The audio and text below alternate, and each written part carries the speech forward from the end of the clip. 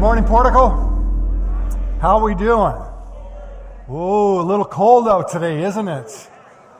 Some of you woke up today and you went, oh, Portico Online. I love that idea. Yeah, well, good to have you here. It's a great day. It is Valentine's Day, so there's a remedy here. If you're a little cold, you could always move a little bit closer to your neighbor and, just kind of snuggle up, make sure it's, an appropriate snuggle here. That's all I'm going to ask for. And man, if you forgot it was Valentine's Day, this would be a great time to put your arm around your wife, your girlfriend, and just pretend you remembered. Warm up that way. All right, well, it's good to have you here. We're going to jump right in. Ushers, could you help us this morning? If you're online, welcome to Portico. Great to have you. In the chapel, over in our video cafe, we're going to hand out our Bibles. If you need to borrow one, raise your hand real high. And we're going to get a Bible to you so you can follow along as we go through. And if you keep your hands up, our ushers are great. They're going to get that in your hands. You can leave it there in the chair before you leave this morning. Take your electronic devices or your Bibles. You can go to the electronic device, take notes, pull them out of the bulletin, and it's a great way to track with us. The series that we're in is called Tough Questions. We're interrogating the Christian faith. So we're looking at the hurdles, the big questions that people raise when it comes to whether they want to believe in the Christian faith or whether they just have these objections and they go, I just can't even buy in. I just can't buy in with what you guys believe because of these issues. So over the last number of weeks, and I do hope you've been tracking with us, and if not, please go to the website or go to our app. Follow along. Great messages our communicators have been presenting on the series. And today, I want to dive into one, and you've seen the title, it's there in your bulletin. It's this question, why is God so angry? That's an interesting question. We often don't pose that when we come to church here. But for a lot of people that are considering the Christian faith, this question often comes sometimes in a veiled form, sometimes in a very direct form. So I'm going to try to explore this a little bit together today, and we're going to see if we can get through that. And we're also going to tackle a few of the key questions that are associated maybe with this one question. So it all starts this way. And I think that's maybe the best way for me to take you through this. If you can relate to my experience, I remember the very first time that I decided I was going to try to read through the entire Bible. How many of you can remember this? I decided, if you're going to read the Bible, you better read the whole book. That's a good thing to do.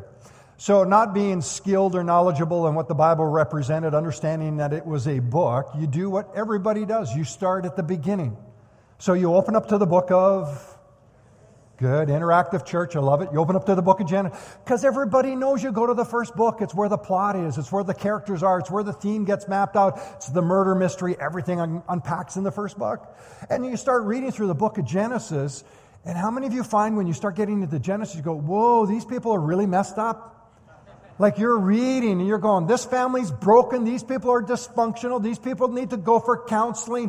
What? Why would God do that? So by the time you get to the end of Genesis, you follow the Israelites, you cross the Red Sea, you make your way into Exodus, then it gets really weird. And you do what everybody does. You do what the Israelites did. You exit. You leave. Because reading the Old Testament, it's not for the faint of heart. It's like, whoa, that's heavy stuff, isn't it? Is it just my reading or is it yours? Yeah, we read that way. So then because we're all trained this way, we went to school, went to our literature classes, English classes, you decide, I'm going to try it again. And you skim over the first parts that you read, and you get to the book of Leviticus, and you go, who wrote this stuff? This cannot possibly be for me. So you leave that entirely and go, I know what I'm going to do. I'm going to go to the New Testament. Because somebody told us there's two testaments, and so we quickly turn over and we get to the Gospels of Matthew, Mark, Luke, and John, and we love them. We do. Jesus is kissing babies, hugging babies. He's feeding people. He's healing people. He's forgiving sin. He's an incredible guy. In fact, he's telling everybody, just love everybody. Love your enemies. And there's this unbelievable discrepancy between this God of the Old Testament and this God of the New Testament. Because when you think about the Jesus story, you go back, man, back there was a flood and 8 people lived and everybody else died and 2 people were burned up when they offered the wrong incense and one guy was out getting firewood on the Sabbath and poof, they stoned him. And what's the reconciliation of all of these stories? So somebody, if you're like me, you're reading and all of a sudden you're starting to go, why is this stuff so out of sync? Like, why does there just seem to be this misconnection between these two worlds. With Jesus, you got this love and compassion and forgiveness, and then you go back to the Old Testament, and it seems like God is still on top of the mountain, and there's fire and smoke and wrath and anger. Well, there's the objection. There's the objection. When skeptics and seekers and cynics and, well, even some believers, let's put us all in the same boat for a little while. When we get into this part of our reading, a lot of people just take God as portrayed in the Old Testament, and they put him on a shelf, and they leave him there, and they go, I can't figure that one out, but I like this one over here, and so I'm going to hang out with this one. And for skeptics, they go, it's incongruous for us to embrace faith if you, as followers of Jesus, want us to believe that this God of the Old Testament is the same as this God of the New Testament. So these questions are there, and they just sort of rest behind us, and we often don't deal with them, so I'm going to try to tackle some of them. But questions, such as, why is God so angry in the Old Testament? And if God is in fact one God all the way through the Bible, why does there seem to be a difference? And then another one that, well, we just have to deal with it. Where did hell come from? And what's with that story? So today, and I've done this a couple of times, and I want to reiterate it today. In the next 4.5 hours, I'm going to do my best to help you. But if that's not enough, no, today I'm going to do my best to help answer some of the questions. But I always urge you, what we study today is never enough. You need to go deeper on the topics to truly understand its depth and scope and magnitude, because there's so much that God has to teach us. So if you're not part of a growth group, come out on Wednesday night. We have a large growth group experience here at the church. Everybody's welcome. You can just come on down. We're going to dive in. We got Tim Keller's material. We're going to study it. You're going to get a chance to ask questions and interact with it. Our home growth groups, if you're in those, they've been magnificent. If you haven't been in one yet, go to the information center. We'll get you signed up and get you on your journey. If you're a reader and you like reading and you want to do a little bit of a deeper dive, got your pen out, let me just give you a couple of resources. So one is a book. It's called Surprised by Hope. It's an excellent book. N.T. Wright, great scholar, theologian. And the other that I would recommend for you is written by Sean McDowell and Jonathan Morrow, and it's called Is God Just a Human Invention? And it's, again, another treatise in terms of dealing with some of the objections of the Christian faith. And so 2 resources. I'm happy to provide those if you need references to those later. But in order to really get to the depth of what we're speaking about, I would encourage you specifically on the growth groups, because you get to interact around tables. We'll grow together, and we're all good to go forward. Everybody good? All right, well, let's just go to growth groups, and I'm going to go home. Nah, I'm just kidding. All right, so here's what I want you to do. Get your notes out, because I do want you to take a few notes this morning. Get your electronic devices out as well. So let me tackle some of these questions and see if we can make sense of them. Here's the first one.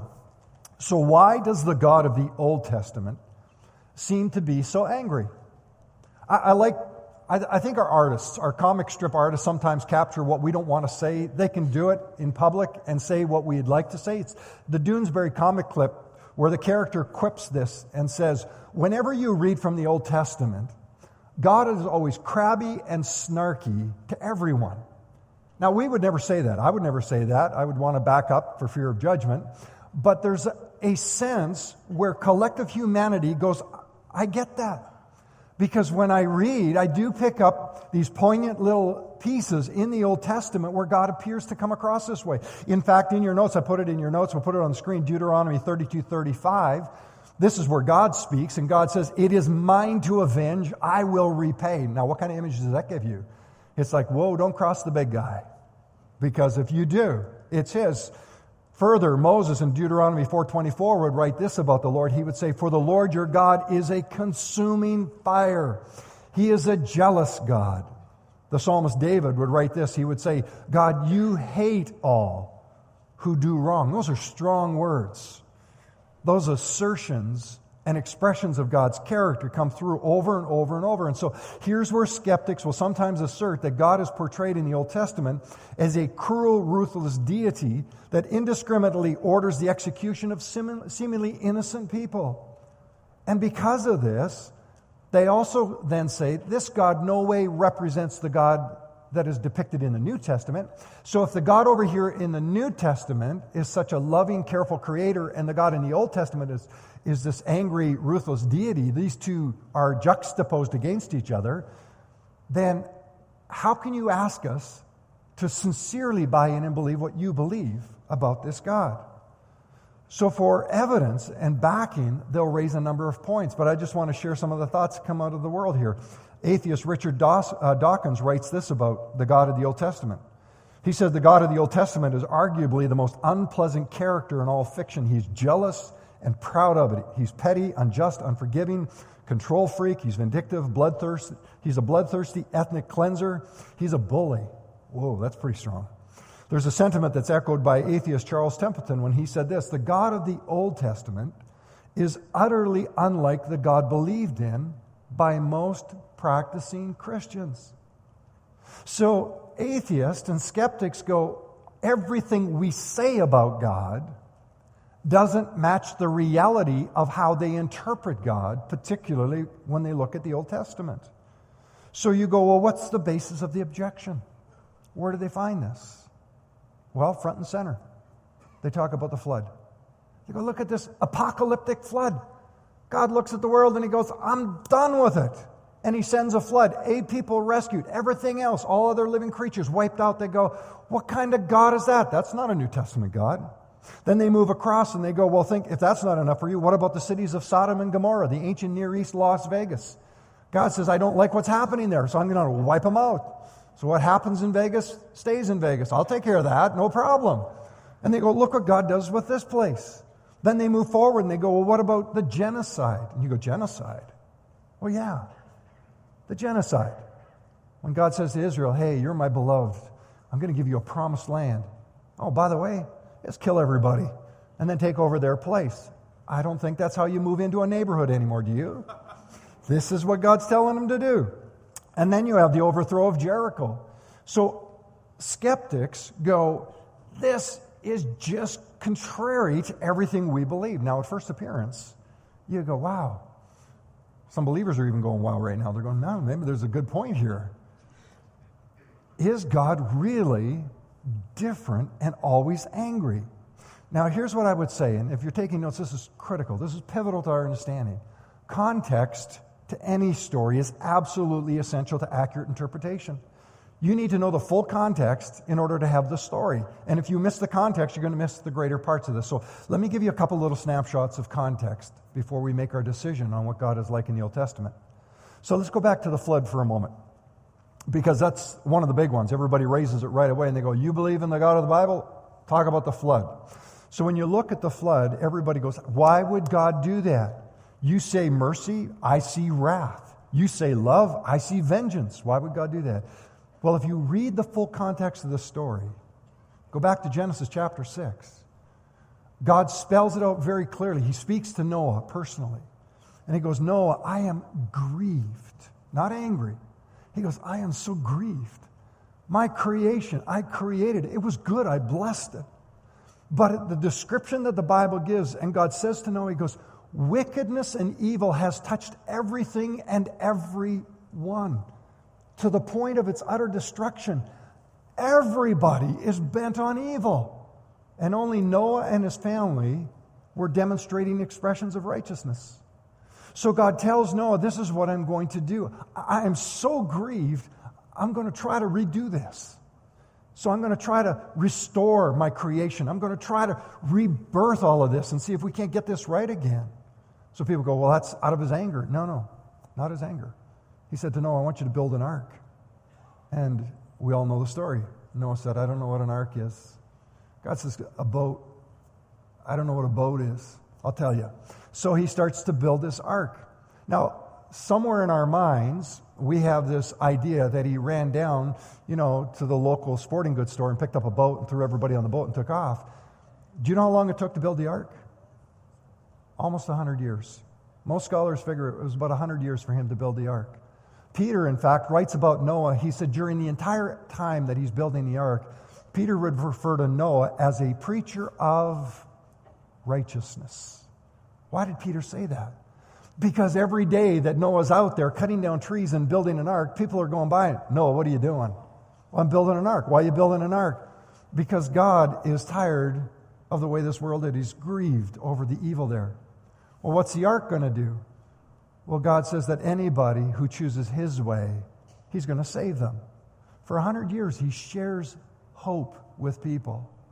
And yet, through the entire span, not one person changes their way. They mock Noah, they reject Noah, they ignore Noah, until the rain comes, then everybody's a believer. You ever notice that? Suddenly everybody's a believer. But God was patient and long-suffering. And so when you raise the question of the flood, don't raise the question of anger. Man, raise the question of compassion and patience and love for a God who saw all that was good and says, I will restore and I will give opportunity for people to change. Well, then, what about Sodom and Gomorrah? Because over in Genesis chapter 19, we have a clear indication where God seems to arbitrarily find two cities and He goes, don't like what's happening there. How about we just torch them? So He's going to call down fire on them. So again, in Genesis chapter 19, what I want you to do, if you could, is later on, not today, but later on, go back to Genesis chapter 13. Read the context. So in Genesis chapter 13, you have a little bit of a story. For those of you who are familiar with the Bible, and some of you are brand new, and that's great. Welcome to the journey, and I'll fill in the gaps a little bit for you. But back in Genesis chapter 13, when Abraham made his way towards this new land that God was leading him to, his nephew Lot came with him. They grew too big to be together because they were raising sheep and agriculture, and so they had to separate and go their ways. And Lot chose the region of Sodom. In that era, what you read about Lot at that time in Sodom and Gomorrah is that God blessed that land. It was green, it was bountiful, the harvests were great, lush. So Lot selected land where the favor and blessing of God was both on the righteous and the unrighteous. So God wasn't unjust in this moment. Rather, it was a wonderful place to be. But as time went on, we read the account of when rival kings came in, took those in the region of Sodom captive, carried them away. Word gets back to Abraham, and what does God do to Abraham? Hey, Abraham, go rescue Lot. Go rescue those people and save them. So Abraham musters his forces. He goes out, rescues all the people, brings them back. When they're coming back from their warfare, God was favorable to Abraham, right? They're coming back from their warfare. Abraham would meet a king and a high priest by the name of, anybody know?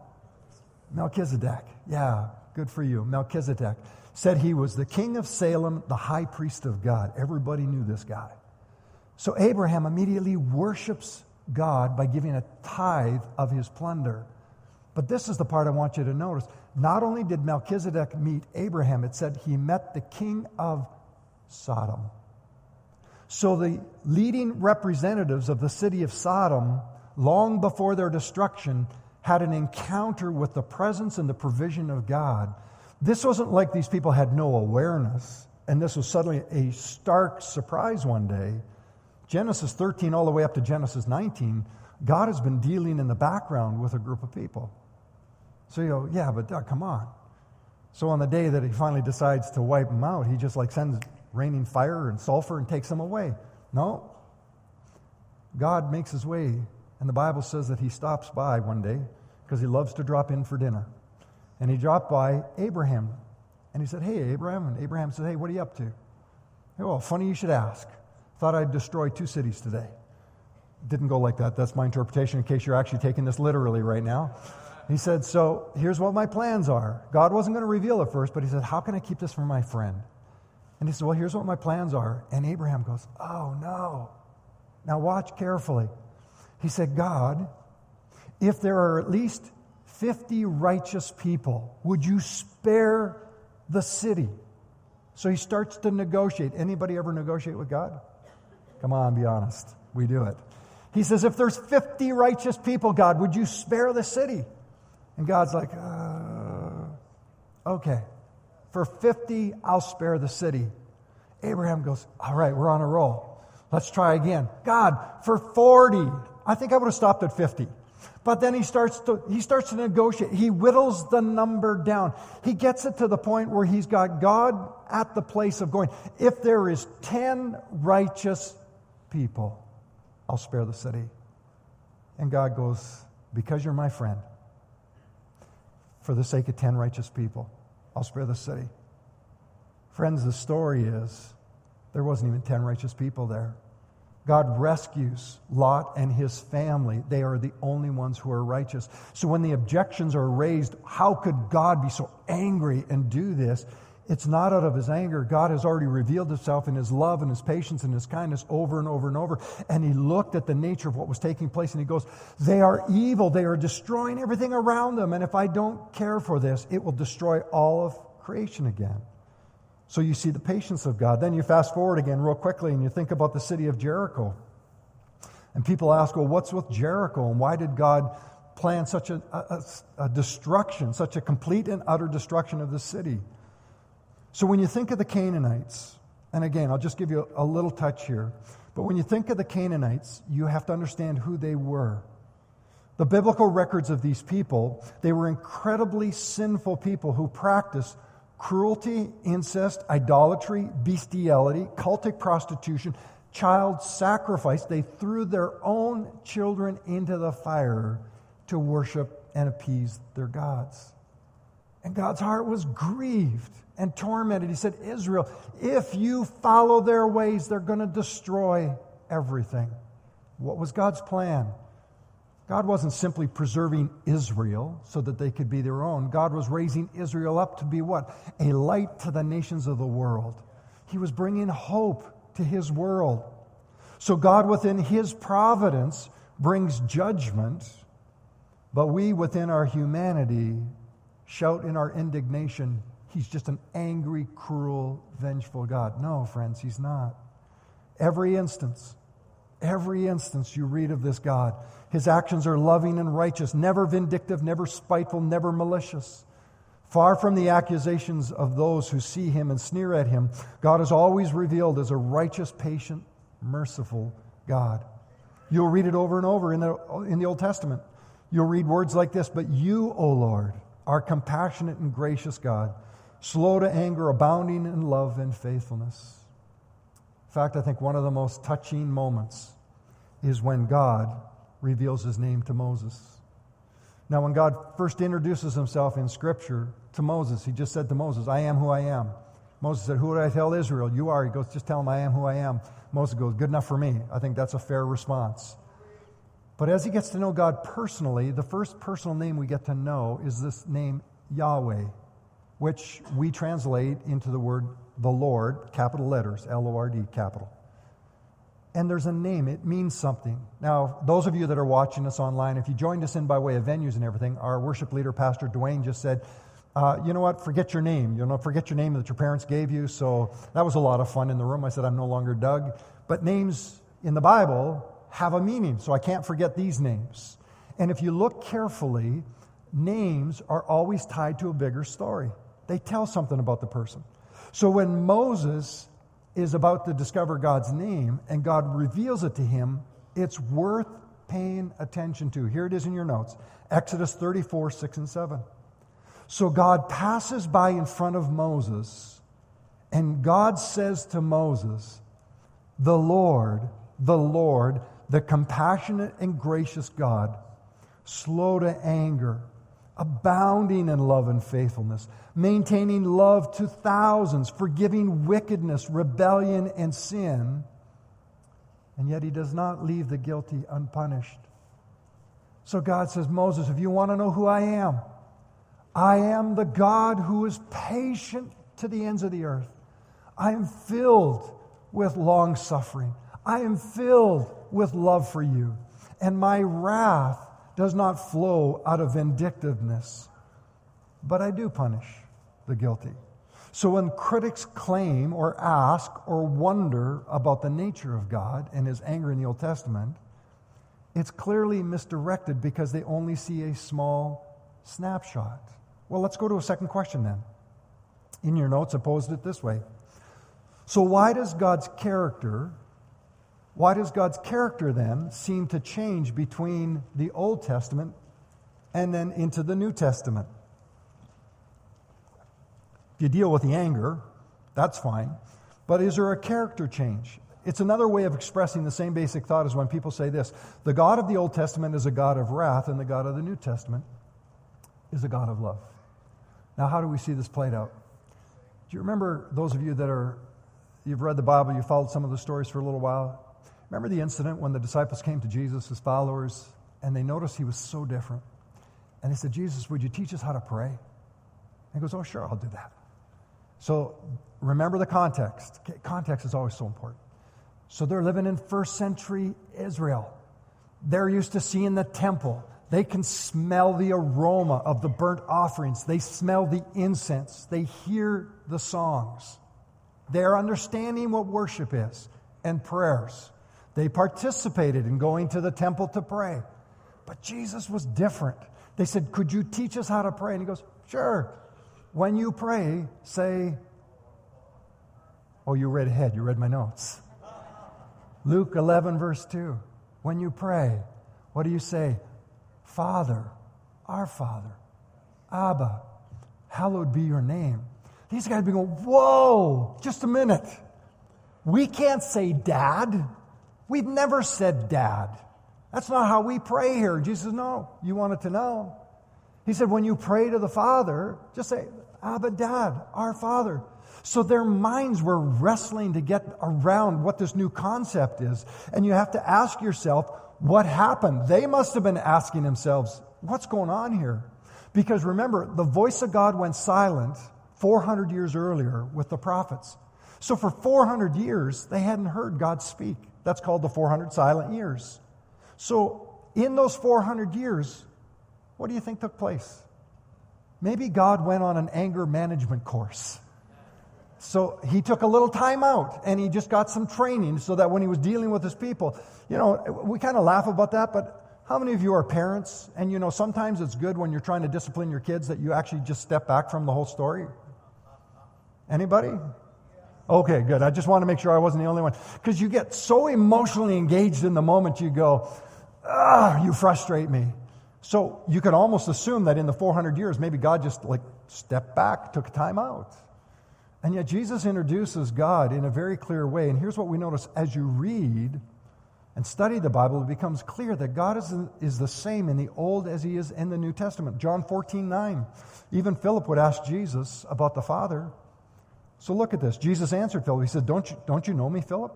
Even after I've been among you such a long time, anyone who has seen me has seen the Father. How can you say, show us the Father? So he's connecting all the dots for them. 66 books written over multiple continents, 3 different languages, over 1,500 years. And yet the Bible, with the 40 different authors, remains as one single unified book, never contradicting itself and presenting God in this wonderful sense of completeness. He is God in Genesis all the way to Revelation. He is a God who is constant and does not change. By his very nature, he is immutable, which means merely that he is unchanging. And while we might see one aspect of his nature revealed in one context, we have to look at the full scope so we understand it in the true context. See, here's what I know to be true. If somebody looked at me at different points of my life, they may misjudge my character. So if they saw me in a moment when I was, say, disciplining my son, they might go, oh, he's always that intense, or he's always that sober, or he's always that serious. Whereas they saw me when I was first trying to win Laura over into my life, they go, oh, that's a whole different guy. Who is that guy? Are you following me so far? We're like this. Our character reflects differences depending on the context in the moment. You do this when you're driving your car in rush hour traffic and somebody cuts you off. If we judged your character based on that moment of your life, we would think that you're the most wonderful person we've ever met. So if you mistakenly take a snapshot of an individual, which is what people tend to do when it comes to God. So when you look at God in the big picture, you begin to realize, whoa, God didn't change. God didn't change. We got very selective about how we wanted to look at God rather than looking at the completeness of God. So John chapter 1, verse 14, I love how John frames it. He said, the Word became flesh. He made his dwelling among us. We have seen the glory of the one and only, his Son, who came from the Father. What does it say? Full of grace, full of truth. Same truth that God says, I will not let evil and unrighteousness prevail. And the same grace that says, and I will send my Son, and he will rescue people from their sins. I love God. So you see this complete harmony, even in the midst of all the questions. Well, we have one last question that I want to tackle this morning. So if God isn't angry, and he is the same all the way through Scripture, there's one question that critics, skeptics, seekers, and even believers ask. And it's this question that casts a long shadow and raises some serious doubts. Why would a loving God send people to hell? It's there.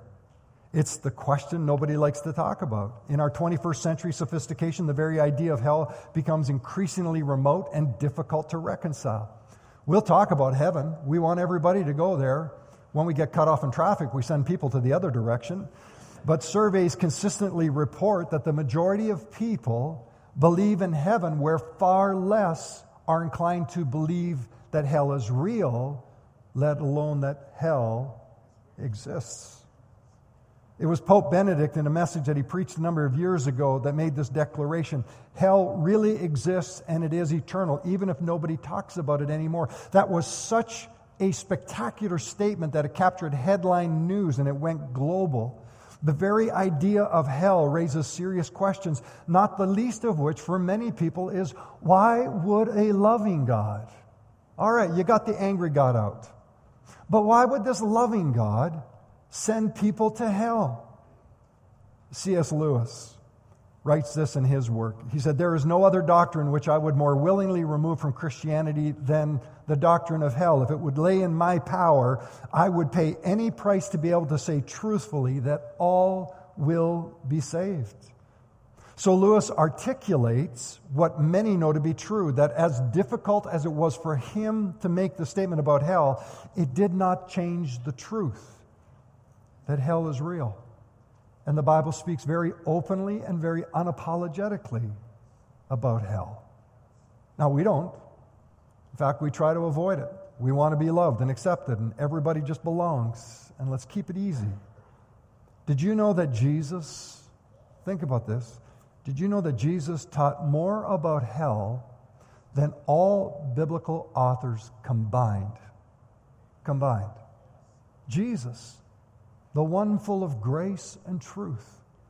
More than half of his parables all touched on the aspects of hell.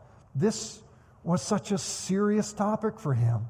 And Jesus would speak about hell more often and in more vivid, gruesome tones than anybody else would. It's not the way we think of him, but he did. Think about this.